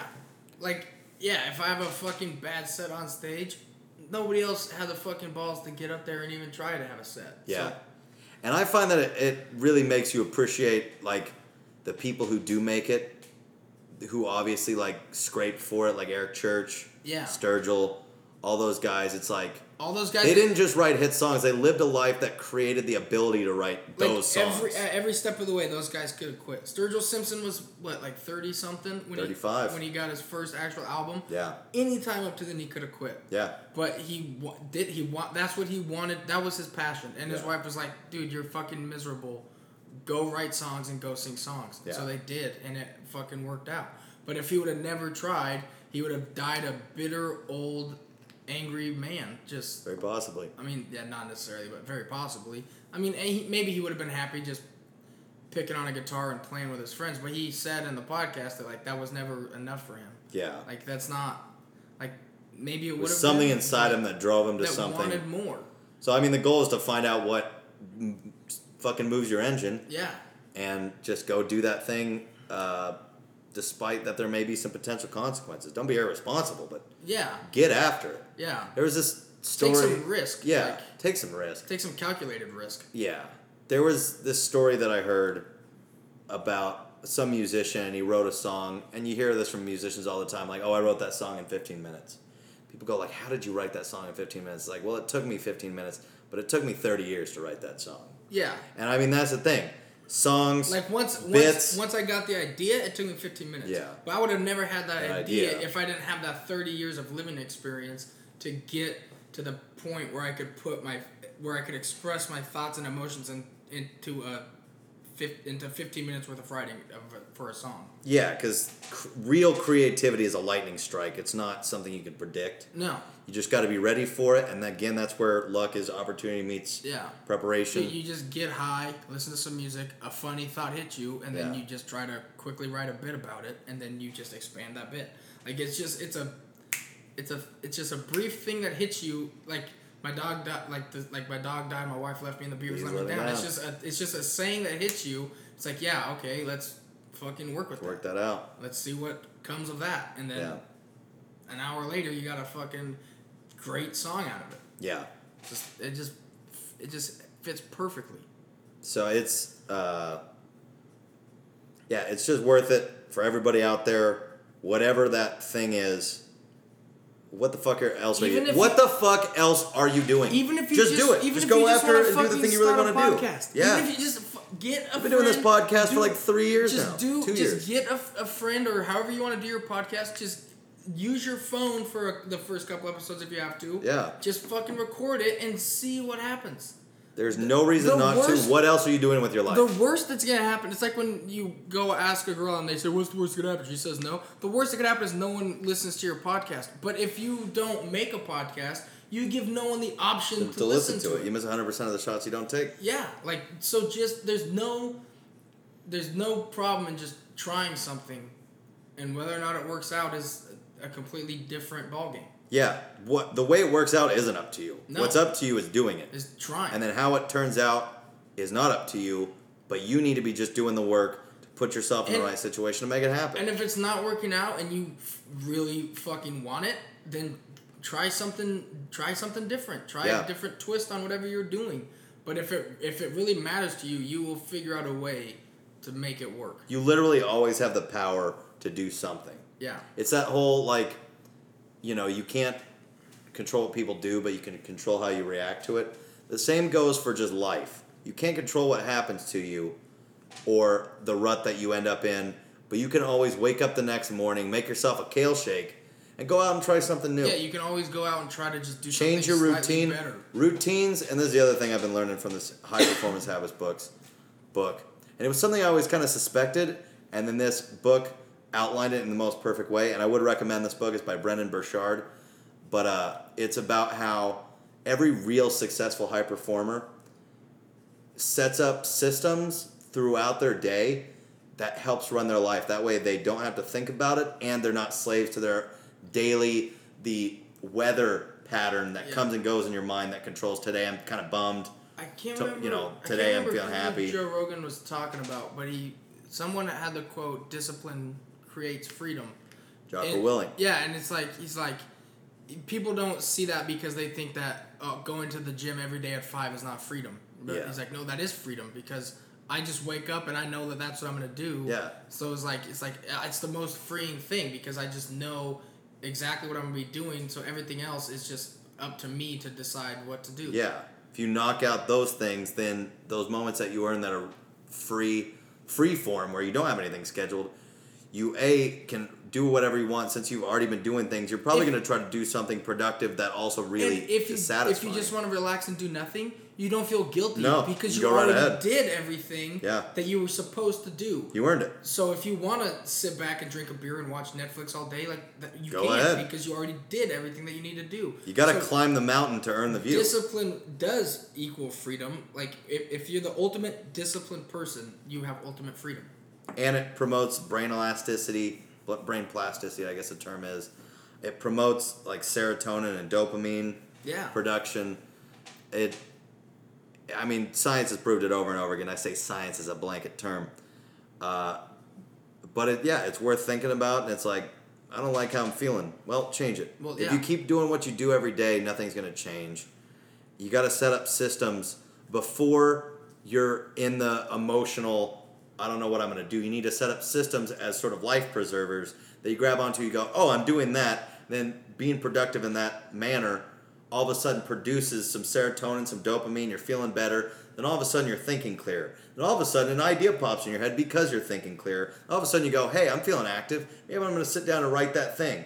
Or maybe I'm going to go out and do this thing. But that wouldn't ever happen if you never left the couch. Yeah, if you just let yourself sit there and sulk all the time. Yeah. And it's important to have good social interaction. You can't isolate. I learned that from 4 years living alone. That will really sap your fucking reserves of energy and happiness and creativity. So, it's worth thinking about, ladies and gentlemen. We won't go on much longer, but get out there, go for it. The butterfly effect is real. One last thing. People always think about time travel movies, about how, like, what if you go back and you step on a butterfly and all of a sudden nuclear bombs are going off, Hitler's president, all these kind of crazy things. But nobody ever thinks, what if today I, in effect, step on that butterfly by going to the gym for the first time? Yeah. Or doing this or doing that. That's a butterfly effect, too, that you're manifesting that can then all of a sudden turn into a great life because you made that change right now. Yeah, and then you don't have to go back in time and step on that butterfly. Exactly. You've already got the ball moving in the right direction. You're ahead of your time, so to speak. Boom. We'll see you in the future, ladies and gentlemen. We'll see you after the break.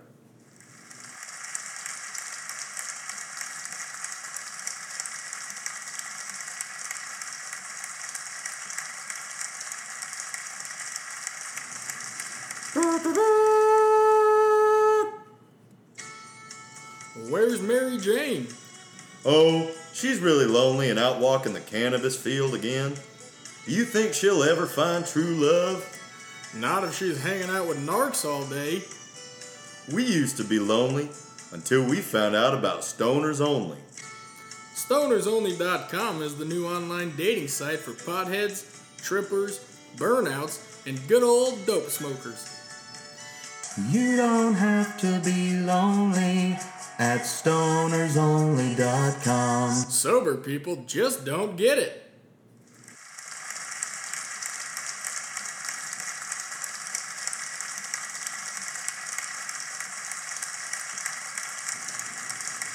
Trip Report, Detroit Lake, 2019. Back to the rock, bud. Back to the rock. Back to the place where it all began. Well, I mean, we knew we were moving, and so it's like, let's go back to our classic spot where we've had some of the greatest times of our lives. We've been there twice. This is our third time? This is our third time. And then we also had one time at the other spot. We had one time at Maupin and one time at the other spot. Look, I know that we say this all the time, ladies and gentlemen, but I cannot stress it enough.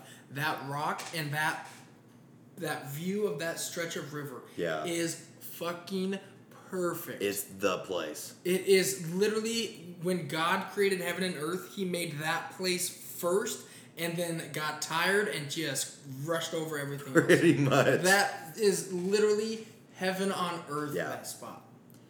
And we just got to do it, classic boys. It was me, Kevin, Ian, Harrison, and Fluff, and Devin. We took 2 cars, Yep. Parked them at the entrance, so hopefully nobody would come down.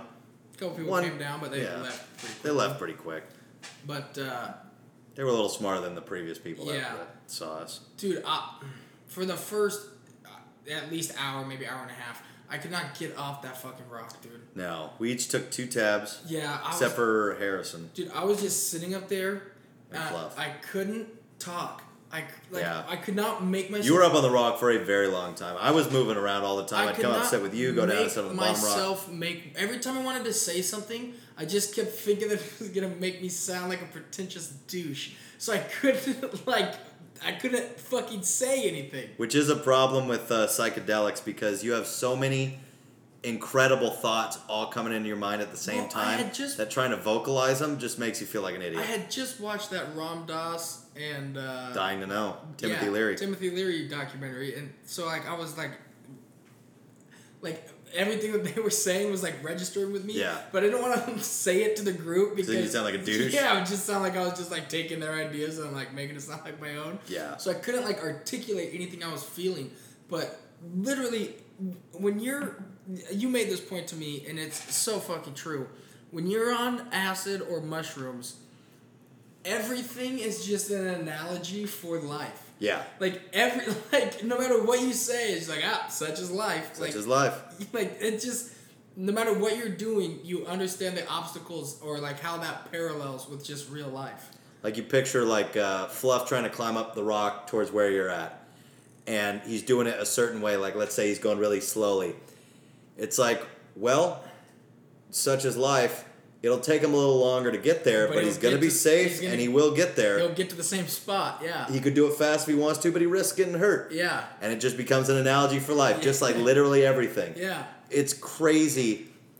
I mean, and I think that's the main, really recognizable thing that psychedelics make you realize. And that's, I think, part of the reason why they're so mentally helpful is because it helps break down exactly what life really is. You just get a sense of, this is just how life is. Yeah. It's not the idea pops in your head. It's more of an internal knowing. Yeah. All of a sudden you get it. Yeah. And you go, this is how life works. This is such as life. This is what that means. It's it just, everything is on it's all cyclical. It's all cyclical. It all just comes right back to the start of it. It's everything right now makes perfect sense. Yeah. And I've mentioned this before too, but you also realize everything you need literally is right in front of you. Yeah. Everybody talks about living in the moment, meditating and all that, and I'm totally in support of all that. I enjoy meditating, but it's still because you're trying to get to something when it's in front of your face the whole time. And that's why I think unless you really focus on trying to be in the present moment, that's another deathbed thing where you get there and you go, it's in front of my face the whole time. Yeah. And I think a lot of people, I haven't talked to a ton of dying people, I've talked to some, but basically the whole thing is just enjoy yourself, make the right decisions to the best of your ability, understand you're on a ride, and, don't fucking sweat the small stuff because that's not what you're going to remember. And even if you are going through some stuff, that's the stuff that builds you. And you just need to enjoy the whole process because it's right there. You're in school, you might as well take the curriculum. That's the thing that I think, that's the reason that our friend group is such good friends. Because no matter what we're doing, we're going to try to make whatever we're doing fun. Yeah. Because we want to have fun. We want to have fun right now. Yeah, so if we're doing something... We're not putting off joy. No, so if we're doing something, let's make whatever we're doing, whether it be work, whether it be anything. Because you got to work. Yeah. But you might as well enjoy it. Try to make it fun. What the hell are you doing? And when you get a chance to do acid with your best friends, it's the fucking... It's the funnest thing ever because you guys have this bond already that's unbreakable. Yeah. That you guys that you just built over years of just fucking off, and then literally for inside jokes for 4 hours, no one gives a shit what anyone else thinks about. It's a total mind meld. Yeah, it's just you're all in the same headspace, seeing the same freaky shit. Just you're just man, we are good friends. And then anything you say turns into us just fucking riffing. Yeah. Everything turns into just a fucking riff. And everyone's just laughing and having a good time. And sometimes someone gets in a weird headspace, panics for a while, but it never lasts. No. we all eventually fucking come out the other side. Every storm runs out of rain. Yeah, and we just fucking start laughing again. Yeah. And then, obviously, when you're at the campsite and everyone's like, come down, that's the most peaceful time ever. It is. But right when you take the acid, right when I take the acid, I always get this, like, little bit of nerves, like, oh, what if it's bad? What if it's bad? And then I get to the peak, and I'm like, I wish this would last for fucking ever. I don't ever want this to end. Every time. Mine's weird because I actually didn't have that much anxiety this time, but usually I have a good amount of anxiety until the second I put it on my tongue. Like, once that happens, and then I go, oh, I'm strapped into the roller coaster now, my fear goes away. Yeah. Like, and I've discovered that about myself. I have, like, a real anxiety problem, and it's because I just create all these scenarios, but once I'm actually in the scenario, I always sit back and go, this isn't that bad. Because once you're in it, you're in control. Yeah. But when you're not in it and you're thinking about it, you're not in control, so you just think of all the things that could go wrong. Yeah, well, and the key to acid and to mushrooms and life is you have to surrender to the moment, essentially. Yeah. For lack of a better term. And if you that's, I don't know how I'm feeling right now, it's like, fine. Just acknowledge that maybe you don't feel that good and just let it ride. Yeah. Lift up your feet and float downstream, and the same goes with life, because lost my train of thought. But like with drugs and with life, if you have a good group of friends in a good setting, can't lose. It's gonna be a good time. Yeah. Like literally, we do advocate for safe psychedelic practice because it can go wrong. Yeah, but the way that we do it and the way that I'd say we would say advise to do it is A, do it safe, make sure you got the right stuff, but B, make your setting and friend group good. Yeah. You got to know, you got to go in there with the right people. The time I had the most anxiety was when we had the weird hodgepodge of people coming together. But even still, once we were at the house and we were on, I was really only having bad anxiety when we were on the fucking brownies. That took us down. But it took us down a real anxious path. Once we did the acid, I was fine. Yeah. Well, we made a bunch of new friends. Yeah. Well, you knew them, but I didn't know them. Yeah, but like see, that's the thing is I knew them, but once you do acid with them, you really get to know them. Like that was when I always liked acid creates inside jokes. I always liked Dan as my manager at White Sox. Like Dan was a cool guy, but I was always kind of afraid to approach him and talk to him just because he was older and he was my manager. Yeah. He was cool, so if he talked to me, I would talk to him and it was always good. But then once we did, but it wasn't like a friendship. Yeah, but then once we did acid together, I would close every time Dan was working. Yeah. Because it's I get to work with Dan, and we're just gonna talk either about drugs or about music or just about any fucking thing that pops in our head, and we're gonna go drink beers in the back. Yeah. Dan became my spirit shaman, dude. My tripping shaman. Whenever Dan's there, he's just a calming factor. He's a good energy. I know. Dan's the fucking best. Yeah. And if we fucking smoked that brisket. Ooh. We got that brisket on a Ritz. But Detroit this year, dude.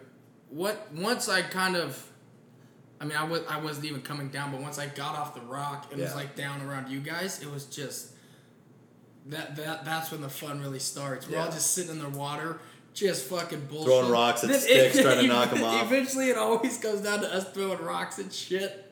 Because there's always, in the little river where we're on, there's always logs that drift down and get, little logs that drift down and get stuck on the rocks that permeate the whole river all the way down to the lake.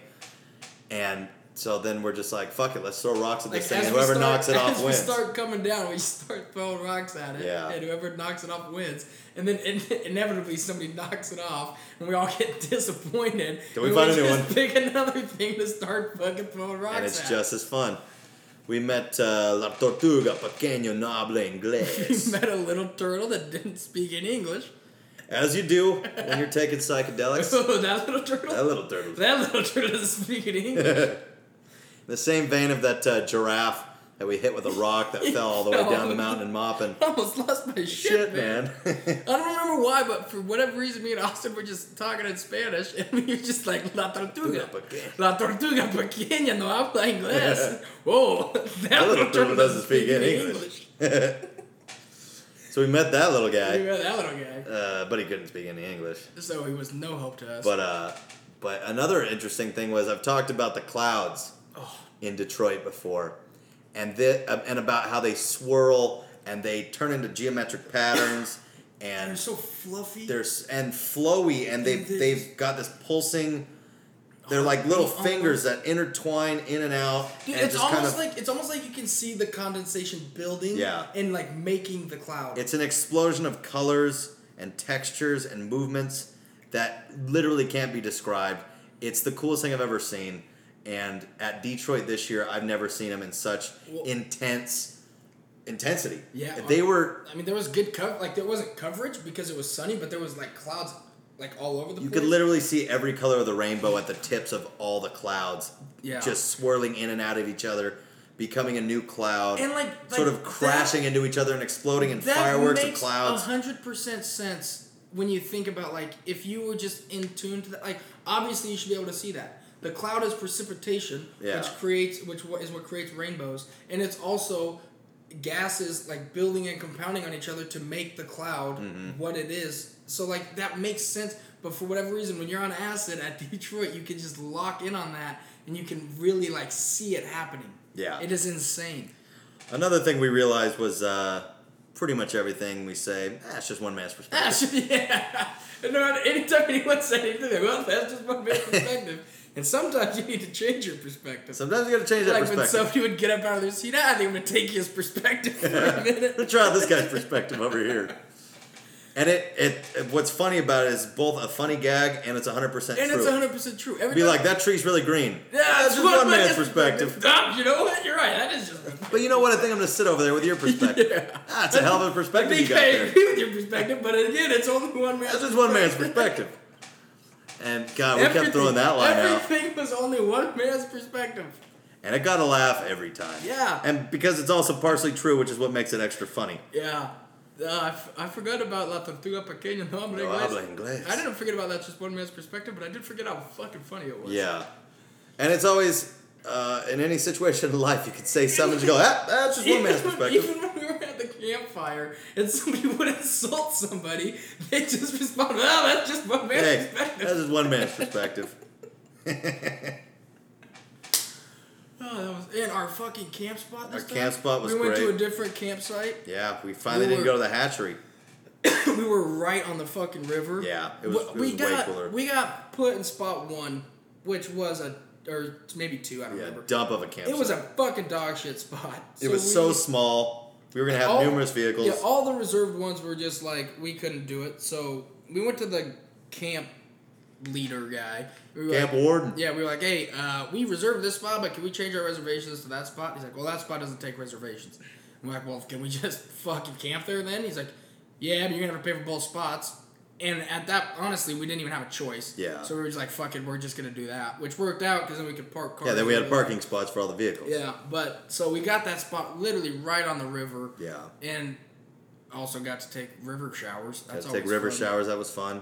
But then we went to that other camp spot that has 2 spots right next to it, right on the river, with a trail that leads up the river, like back to like this big rock clearing thing that had a fucking that would be a badass. I had some badass tripping spots on it. Yeah. But it's real close to the road, so it's kind of hit and miss. But that spot would be even fucking better. We are trying to maybe get back for summertime just like a week, weekend, whatever, and do it again. Got to. Because this is a tradition of the boys that I don't intend on ever giving up. No. We need to do it at least once a year. It's our thing, and it's a rut buster. It's such a rut buster. And yeah, I don't think we're gonna miss that because that's our favorite thing. Is hanging out with our buddies and doing that fun. Shit. Me and you were camping for 4 days. Camp for 4 days. And it never got old. No, it was beautiful. I was never tired of camping. Yeah. It's like I could go another fucking week. It was awesome, and we invented those clay products for our skin. Yeah, we came up with a nice clay product for pores and such. Yeah. Being the skin care product people we are. Yeah. So smoking dope and rapping. We didn't go to town at all this time, like to the bars or anything. We didn't go to the bars or anything. We just went to pick up supplies. Yeah, but that's fine also. Yeah, it's fine. Anyways, it was a hell of a trip. We're definitely doing it again. And dude, when I was sitting up on that rock, and I would look down into the water where it would swirl and the different like turquoise, just the different colors of blue. It literally looked like a reverse image of the Starry Night painting. Yeah. Where it's just like a pool here. It really does. A pool here, and then you can see like the rocks and just like it's just the fucking literally the best color in the world. My favorite color used to be red. My favorite color now is the fucking turquoise blue of the Brighton Bush River at that fucking rock. For sure. That if I could paint my fucking house so that it all looked like that color, Yeah. I would be the That happiest. mixed with the dark green of the evergreens that stick up into the blue sky. Dude, there was a point where I was laying on the rock, like, kind of like an angle, and the trees was just, like, dancing, like, coming down at me, and then, like, it was just, dude, it was That's insane. my favorite moment. That's one of my favorite moments of the trip always. That's how I know when I'm coming up. Yeah. Is where you're just like, I'm feeling it, all of a sudden the trees are really starting to sort of speak to you, and it's like, this is where I want to be. Yeah. And it honestly, it washes away any anxiety that I ever have. That's when I just start feeling like, oh, all right, like I fucking know this spot. Yeah, like your stomach, there's a feeling in your stomach, but it's like a fun anticipation, like I'm on the come up, anything could happen, but I'm excited, and that kind of shit will get rid of your anxiety. You just got to do it right with the right people in the right setting, and you're going to have a good time. Yeah. But you got to do it smart, and we always do most of the time. I mean, yeah, pretty much. Yeah. That time at Moppin. Yeah, great time. That time, the other times at Detroit. Other times Detroit, fucking Sun River, the mushroom trips, the cabin. The cabin. Dude, It's good times, ladies and gentlemen, and it creates memories that last a lifetime. It creates memories. And you live friendships. a dream that doesn't go away when you wake up. Yeah, yeah. I mean, sure, it gets a little bit harder to remember, but it's still like you can still take And articulate. You can take things away from it, though. Yeah. Like you really get like what seem like fundamental truths that you can really like take away from it. It's just, it's unbeatable. It's unbeatable. Like I get why drugs have the reputation that they have. They don't have to advertise. They don't have to advertise. They will find you. Yeah. So that's our trip report. Unless you got anything else to add. I can't. I don't. I miss it already, and I can't wait to be Dude, back. That's the thing. Is like, right when I do it, it's like, all right, I don't need to do that for a little while. But like a month or two later, it's like, oh, I can't wait to fucking do that again. Yeah. It's just a whole new ball game. And we will. Although now it's relying on the other guys getting the stuff. So. Yeah. Or Devin. Or Devin. So. Which is almost worse. We'll have some. Now that we're in Arizona, we'll have some good stories coming up for you guys in the future, so that we're excited to share. Russ will probably have some interesting chef stories. Yeah, fucking Russ. It's a school night. School night for Russ. He's at cooking school for every single day, 4 days a week. 5 to 11. 5 to 11. He has to leave at like 4. So we'll get Russ on here when we can. There'll definitely be nights where he can't though because he's at school, but we'll try to get him on here.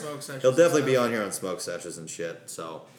We'll be keeping you guys. Jeff and Trevor. Yeah, for sure. Get those guys on here. Yeah, that'd be fun. Got some Arizona friends. I like Jeff and These guys Trevor. are great. They're good guys. They Sturgill fans their and pool. Yeah, they compared you to Sturgill. Compared me to Sturgill. Jeff Can't did. fucking beat that. And it was unprompted, which huge compliment. Yeah. So we'll try to get those guys on here. I think we're gonna have some exciting stuff coming up in the future for you ladies and gentlemen. For us as well, so Good things coming our way. that's a fact. And now it's time for your inspirational quote of the day. This week's quote brought to you by Christopher Morley.